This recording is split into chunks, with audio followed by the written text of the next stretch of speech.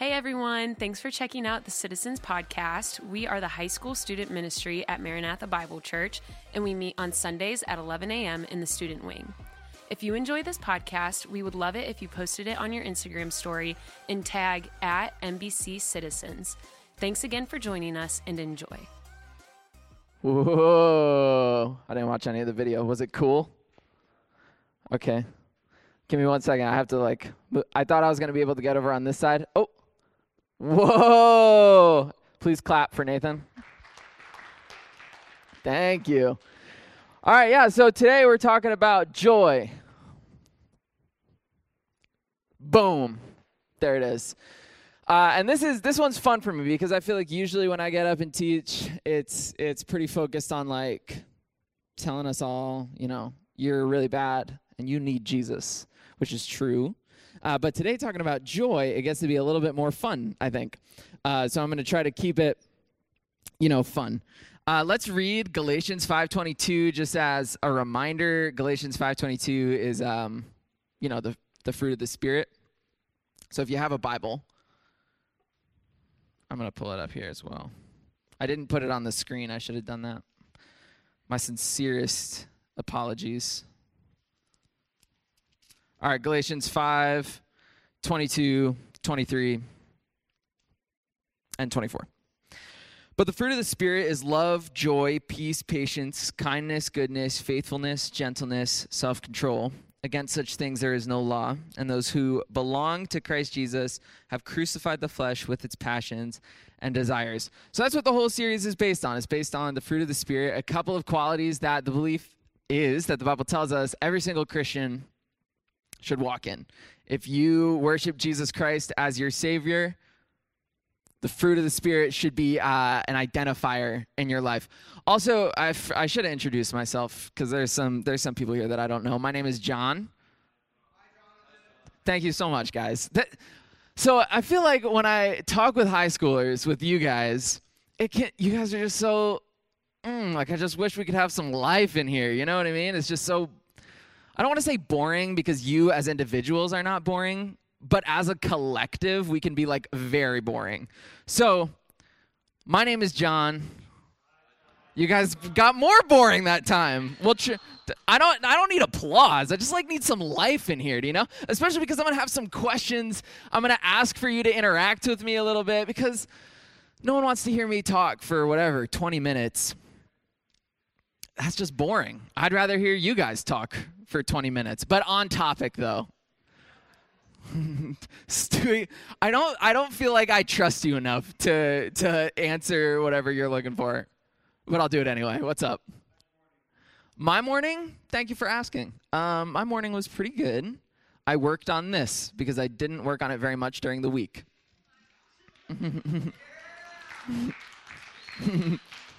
So this is fresh. I just let the Spirit lead me this morning. I wanted to keep it lively for you guys. I thought I was going to have time during the week, and I didn't make time. I was too busy playing Tony Hawk Pro Skater. I just got that on my Switch. You guys, anybody play it? Are you guys old enough for the Nintendo 64? Did any of y'all play Nintendo 64? All right, it was a great game growing up on the Nintendo 64. All right, so back on topic. Joy. Oh, my name's John. I work for the church. I'm a leader in here sometimes. Glad to meet you. Hello. All right, joy. So I got a quote that I'm going to read to y'all. Oh, also, this is the first time I've spoken here, and it's been recorded, and I just remembered that. So if we could wipe those first 3 minutes, that would be awesome. All right, joy. Let's do this. This is a quote. So someone else wrote this. Joy is essential to the Christian life. The scriptures are clear. God's people are both commanded to rejoice and characterized by rejoicing. Our Heavenly Father is not indifferent to our happiness. Joy is not a garnish on a dutiful entree of the Christian life. Joy is not the icing on our cake, but an essential ingredient in a complex batter. It's not that there is only joy, but that in our most painful losses and sufferings, we discover how deep the reservoirs of Christian joy run. Only here in difficulty and darkness do we taste the essence of such joy that is not thin and frivolous and empty, but thick and substantive and full. So what this individual is saying, he's basically saying that joy is a defining characteristic of Christians. And it should be, and we'll talk about why in a little bit. But I would argue it's oftentimes not. Like, not a lot of us are deeply joyful people. We are swayed. We have good days and bad days. And joy is not saying, or a deep Christian joy is not saying that every single day you are going to be like, on a scale of 1 to 10, you're a 15. That's not what joy means. Joy is the reality, or joy is found in the reality that you and I have been redeemed by Jesus Christ. And because of that, the rest of our life, we can trust that God's got our best interest in mind. That's what the Bible has to say. So we'll get into that. So before we do that, though, I want to ask you guys a question. This is some of this. I was looking for engagement, right? So question. What brings you joy? I'll go first. I'll break the ice. Onomatopoeia. Are you guys familiar with this concept of onomatopoeia? Onomatopoeia is a word that sounds like what it is. So like splash. You toss a rock in a river and it goes splash. That's a word that sounds like the noise that it makes. Does that make sense? Eric told me he'd buy me lunch if I said the word onomatopoeia in this thing, so that was, Eric owes me lunch now. Other things that bring joy, like a new pair of shoes. I just get really excited about some new shoes. Vans is having a 30% off online sale. Ends today. I just ordered some shoes yesterday. You know, if you're into being cool, I would recommend checking it out. So what brings you joy? Sleep. Yeah, I get it. What else brings you joy? There's no correct answers. I'm just curious. Food. Did somebody say food? Burgers. You guys been to Menchie's? Nice. All right, food. You guys don't like Menchie's? Why? Go to Swenson's? Swenson's is good, but not compared to Menchie's, dude. Know what's the best, though? I'll tell you what's the best right now. Hold on, guys. Hold on. Bring it in. Are you guys ready for this? I found like this local burger joint. Unbelievable. It's over here on Killian, I think. It's this little place called Burger King. Highly recommend. Yo, I just strung you guys along. That brings me joy, I guess, because that was awesome. Okay, I thought you were had a thing. All right, you guys know the character Joy from Inside Out. You guys all seen Inside Out? There she is. You guys familiar with Joy? So I learned a fun fact about her. If you go to the next slide, I learned, her blood type. And then you can go to the next one. It's B positive. Come on, that's hilarious. That is top tier comedy. B positive, A negative, universal donors. I just spit a little bit. All right. I'm just trying here to get you guys to wake up a little bit. Oh my gosh. All right. Let's keep going. Now we'll get serious. Now we'll talk joy. Okay. So joy, biblical joy, is commanded. It's not an option. So that means you and I have to be joyful. If we believe what the Bible has to say, you and I have to be joyful. Philippians 4:4, it'll be on the screen, says, "Rejoice in the Lord always. Again, I say rejoice." So joy is something that's really, really important in the scriptures, and I think it's incredibly comforting that God wants you. I mean, some people like to debate that there's a difference between joy and happiness. I would argue that biblical joy is true happiness. You might think a lot of money is going to make you happy. You might think a relationship's going to make you happy. You might think cool shoes are going to make you happy. But the reality is all that stuff is fleeting. Money comes and goes. Shoes, as soon as they get the crease in the front, it's like, who cares anymore? But biblical rooted joy lasts forever. And that's what that initial quote that I read to you guys, that during our most painful losses and sufferings, we discover how deep the reservoirs of Christian joy run. So when you and I, true joy means that when you and I go through things that are incredibly difficult, and I'm sure most of you have been through really difficult things, especially with the way the last 2 years have gone, losing a loved one, parents getting a divorce, watching your friend wrestle with cancer. There are so many things in our lives, so many things that will make it incredibly difficult to have deep, biblical rooted joy. And again, joy doesn't mean we're like devoid of human emotion. Doesn't mean we're just like always chipper and happy. You guys like that word, chipper? I don't know why I said it. I don't say that in my regular life. Biblical joy doesn't mean you're always going to be all sunshine and rainbows, but biblical joy means that you can trust Jesus and that whatever happens, regardless of what's going on in your life or your friend's life, there is peace, there is joy in knowing Jesus Christ.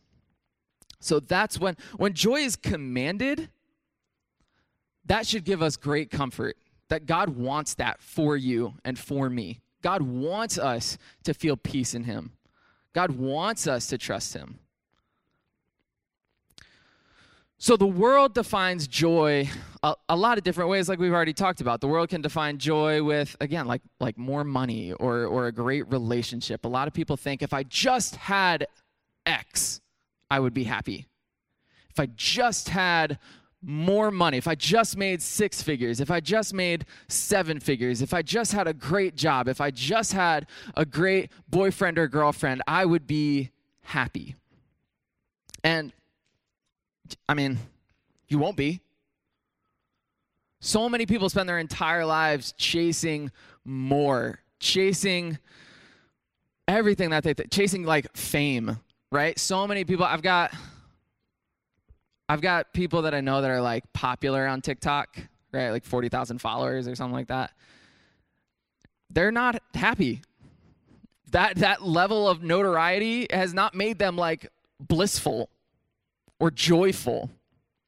So you can chase it and chase it and chase it and chase it. And at the end of the day, you could get it and you're going to say, is this it? What now? And that's why joy, biblical joy, is so different. So the Bible defines joy. I don't usually like to do this, but I went to like the original language. It's pronounced kare, I think. Kare. Synonyms are good cheer and gladness of heart. You and I are called to be biblical optimists. We're called to have a joyful outlook on life. And again, you are not, I promise, if your faith is not in Jesus Christ, if your relationship with Jesus Christ is not active and important to you, you're just not going to be optimistic. You're not going to have joy. And I mean, I say that as I'm a pretty optimistic individual, I think, most of the time. But if I'm not like pursuing my relationship with Jesus Christ, I get all out of whack. I start thinking that, I'll just be honest, man, if I made just a little bit more money, I'd be happy. If I was just a little bit better at teaching, I'd be happy. If my relationship with Kelly was just a little bit better, I would be happy. Because my focus is entirely on myself. My focus has changed from, man, the Bible tells me to be joyful, to serve people, to love my neighbor as myself. So you want to know what kills joy? It's self-centeredness. When you and I care more about ourselves than we do about anyone else, I promise you will not be happy or joyful. The Bible is super clear that you and I are to count each other as more valuable than ourselves. So that means that to me, every single person in this room is more valuable than me. That means all of your needs are important. All of your emotions are important. The things you care about should matter to me. If I really lived like every single person that I knew carried more value than I do, man, my life would be so focused on glorifying the Lord through my relationships with people. But when I get self-centered, when I start worrying about what makes me happy, when I start worrying about what I want, when I start worrying about what job I've got, I don't care about anyone in here as much as I should. And so I think it's really important. This is kind of like a bummer to talk about, but if I died, say I'm going to get La Terraza. You guys been to La Terraza? So good. Up in like Brimfield area. It's a Mexican restaurant. It's amazing. If you haven't been, go. I don't recommend that as like Maranatha Bible Church. Me personally, John, I recommend La Terraza. So I could be on my way to La Terraza, get into a car accident, boom, I'm dead. And like just the reality, you guys, I mean, you would care a little. But like 2 weeks from now, it's not like you're going to be like, John, I miss John so much, you know? You wouldn't. Right? I mean, you guys are like staring at me like I'm saying something crazy, but that's just the truth. Facts, literal facts. Where's Jeff? Facts. Because I am not the most important person in your life. I'm the most important person to me. I would care if I died. But I'm not the most important person to everyone in here. But the Bible tells us, treat others as if they have more value than you. So that means you and I should be looking out for each other. If you want biblical joy, if you want to be satisfied in your relationship with Jesus Christ, man, look out for the people around you. Everything in our culture says, look out for you, look out for you, look out for you, what you want, what you want, what you want. And that's just not the most important thing in your life. Or I should say, it shouldn't be. So can I encourage you guys, care about other people. Like, actually care about them. People have wild emotions, care about those emotions. You think someone's absolutely tripping, care about it. Because I think we all want that. We all want to feel important. We all want to feel valued. We all want to feel taken care of. We all want to feel heard. Yes? Thank you. Some nodding. Nice. I don't know. Maybe I'm way off. Maybe I'm tripping. You and I should, man, guys, can you imagine what this youth group, or whatever we are, collective, can you imagine what we'd be like if we actually cared about each other? If we weren't worried about gossip, we weren't worried about being made fun of, we weren't focused on our insecurities, we didn't think we were the coolest people in the room. Can you imagine what we would be like if we actually cared about each other? Can you imagine what your life would be like if you knew confidently that every single person in here like genuinely cared about you? That's what the Bible tells us. And man, it shouldn't be hard. It is hard to do because we're selfish people, but it shouldn't be.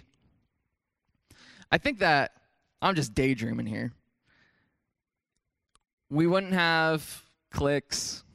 We wouldn't have the cool kids. We wouldn't have the nerds. We wouldn't have me. Did you point at me for the nerds? 100%, dude. I was homeschooled. We wouldn't have. I shouldn't do that. Good thing this thing's not videoed. We wouldn't. Man, we would just be this cohesive, loving, caring. We would all want to be here if we actually cared about each other. And here's what's up, right? Some of us are going to think right now, man, I hope so-and-so is paying attention. Because so-and-so don't act like, so-and-so is not very nice to me. This is not about so-and-so. This is about you. Only you, through the Holy Spirit, can actually care about those around you. And if it's not reciprocated, the Bible doesn't say, hey, man, love people as long as they love you back. It's not what the Bible says. Because the reality is that Jesus Christ, I hope we talk about it every week. I hope you guys know. The reality that Jesus Christ died on the cross, rose from the grave before you and I loved him. That's like a guide to how you and I are supposed to treat the people around us. So, all right, it's 11:51. I'll wrap up here. I want to read you guys one more quote. In Christ, not only is God no longer against us in omnipotent wrath, but now he's for us, for our deep and enduring joy in all his omnipotent love. His promise through Jeremiah comes home to us in Christ. Jeremiah 32:41 says, I will rejoice in doing them good, and I will plant them in this land in faithfulness with all my heart and all my soul. Our joy will not be perfect in this life. We will always strain and struggle. We will have our angsts and anxieties. We'll have our ups and downs. Yet even here we have tastes. Not only is joy coming, but even now we sample the sweetness, especially in suffering. Though you do not now see him, you believe in him and rejoice with joy that is inexpressible and filled with glory. That's 1 Peter 1:8. So, guys, I hope that we can be a joyful people. I hope that we can be a people that's focused more on glorifying Jesus and loving our neighbors than getting what we want, getting the money we want, getting the girl that we want, getting the fame that we want, whatever. If you and I can genuinely, and I mean genuinely, care about the people around you more than you care about yourself, this group would be so different. I mean, if I could do that, my life would be so different. You would spend your time making other people feel valuable instead of looking for it yourself. You would spend your time making other people feel heard instead of wanting to be heard yourself. And hopefully, ideally, if all of us actually follow Jesus, that will then be reciprocated. And we just have a group that was joyful. Man, it would be awesome. I don't know what your daily life is like. Like, I don't know if you go home and start raging against people on Call of Duty, or I don't know if, your group chats are filled with, did you see what so-and-so wore to church today? I don't know if people do that. I don't know. Do people do that? Don't answer that. I hope that we can be focused on glorifying God through loving each other. If you do that, if you're focused on other people, you will be joyful. Your entire outlook on life shifts from what can I do to be happy to what can I do to make other people happy. And through that, we show the love of Jesus. So, I'll pray. 11:55, 5 minutes early. Y'all are welcome. All right, let's pray. Heavenly Father, thank you so much for this time that we can spend together. Lord, I ask that you would help us to be joyful. Help us to care about the people around us. Father, thank you that you loved us before we loved you. God, I hope that we can be different because of it. Lord, I don't know what everyone in here is going through, but I know that you are worthy of trust. You are deserving of our trust. You have given us love. You have given us grace. You have given us mercy. You have given us forgiveness. So I ask, Lord, that you would help us to find our joy in you. God, help us to love in a new way. And in Jesus' name I pray. Amen. All right, good morning, and citizens. Bing bong.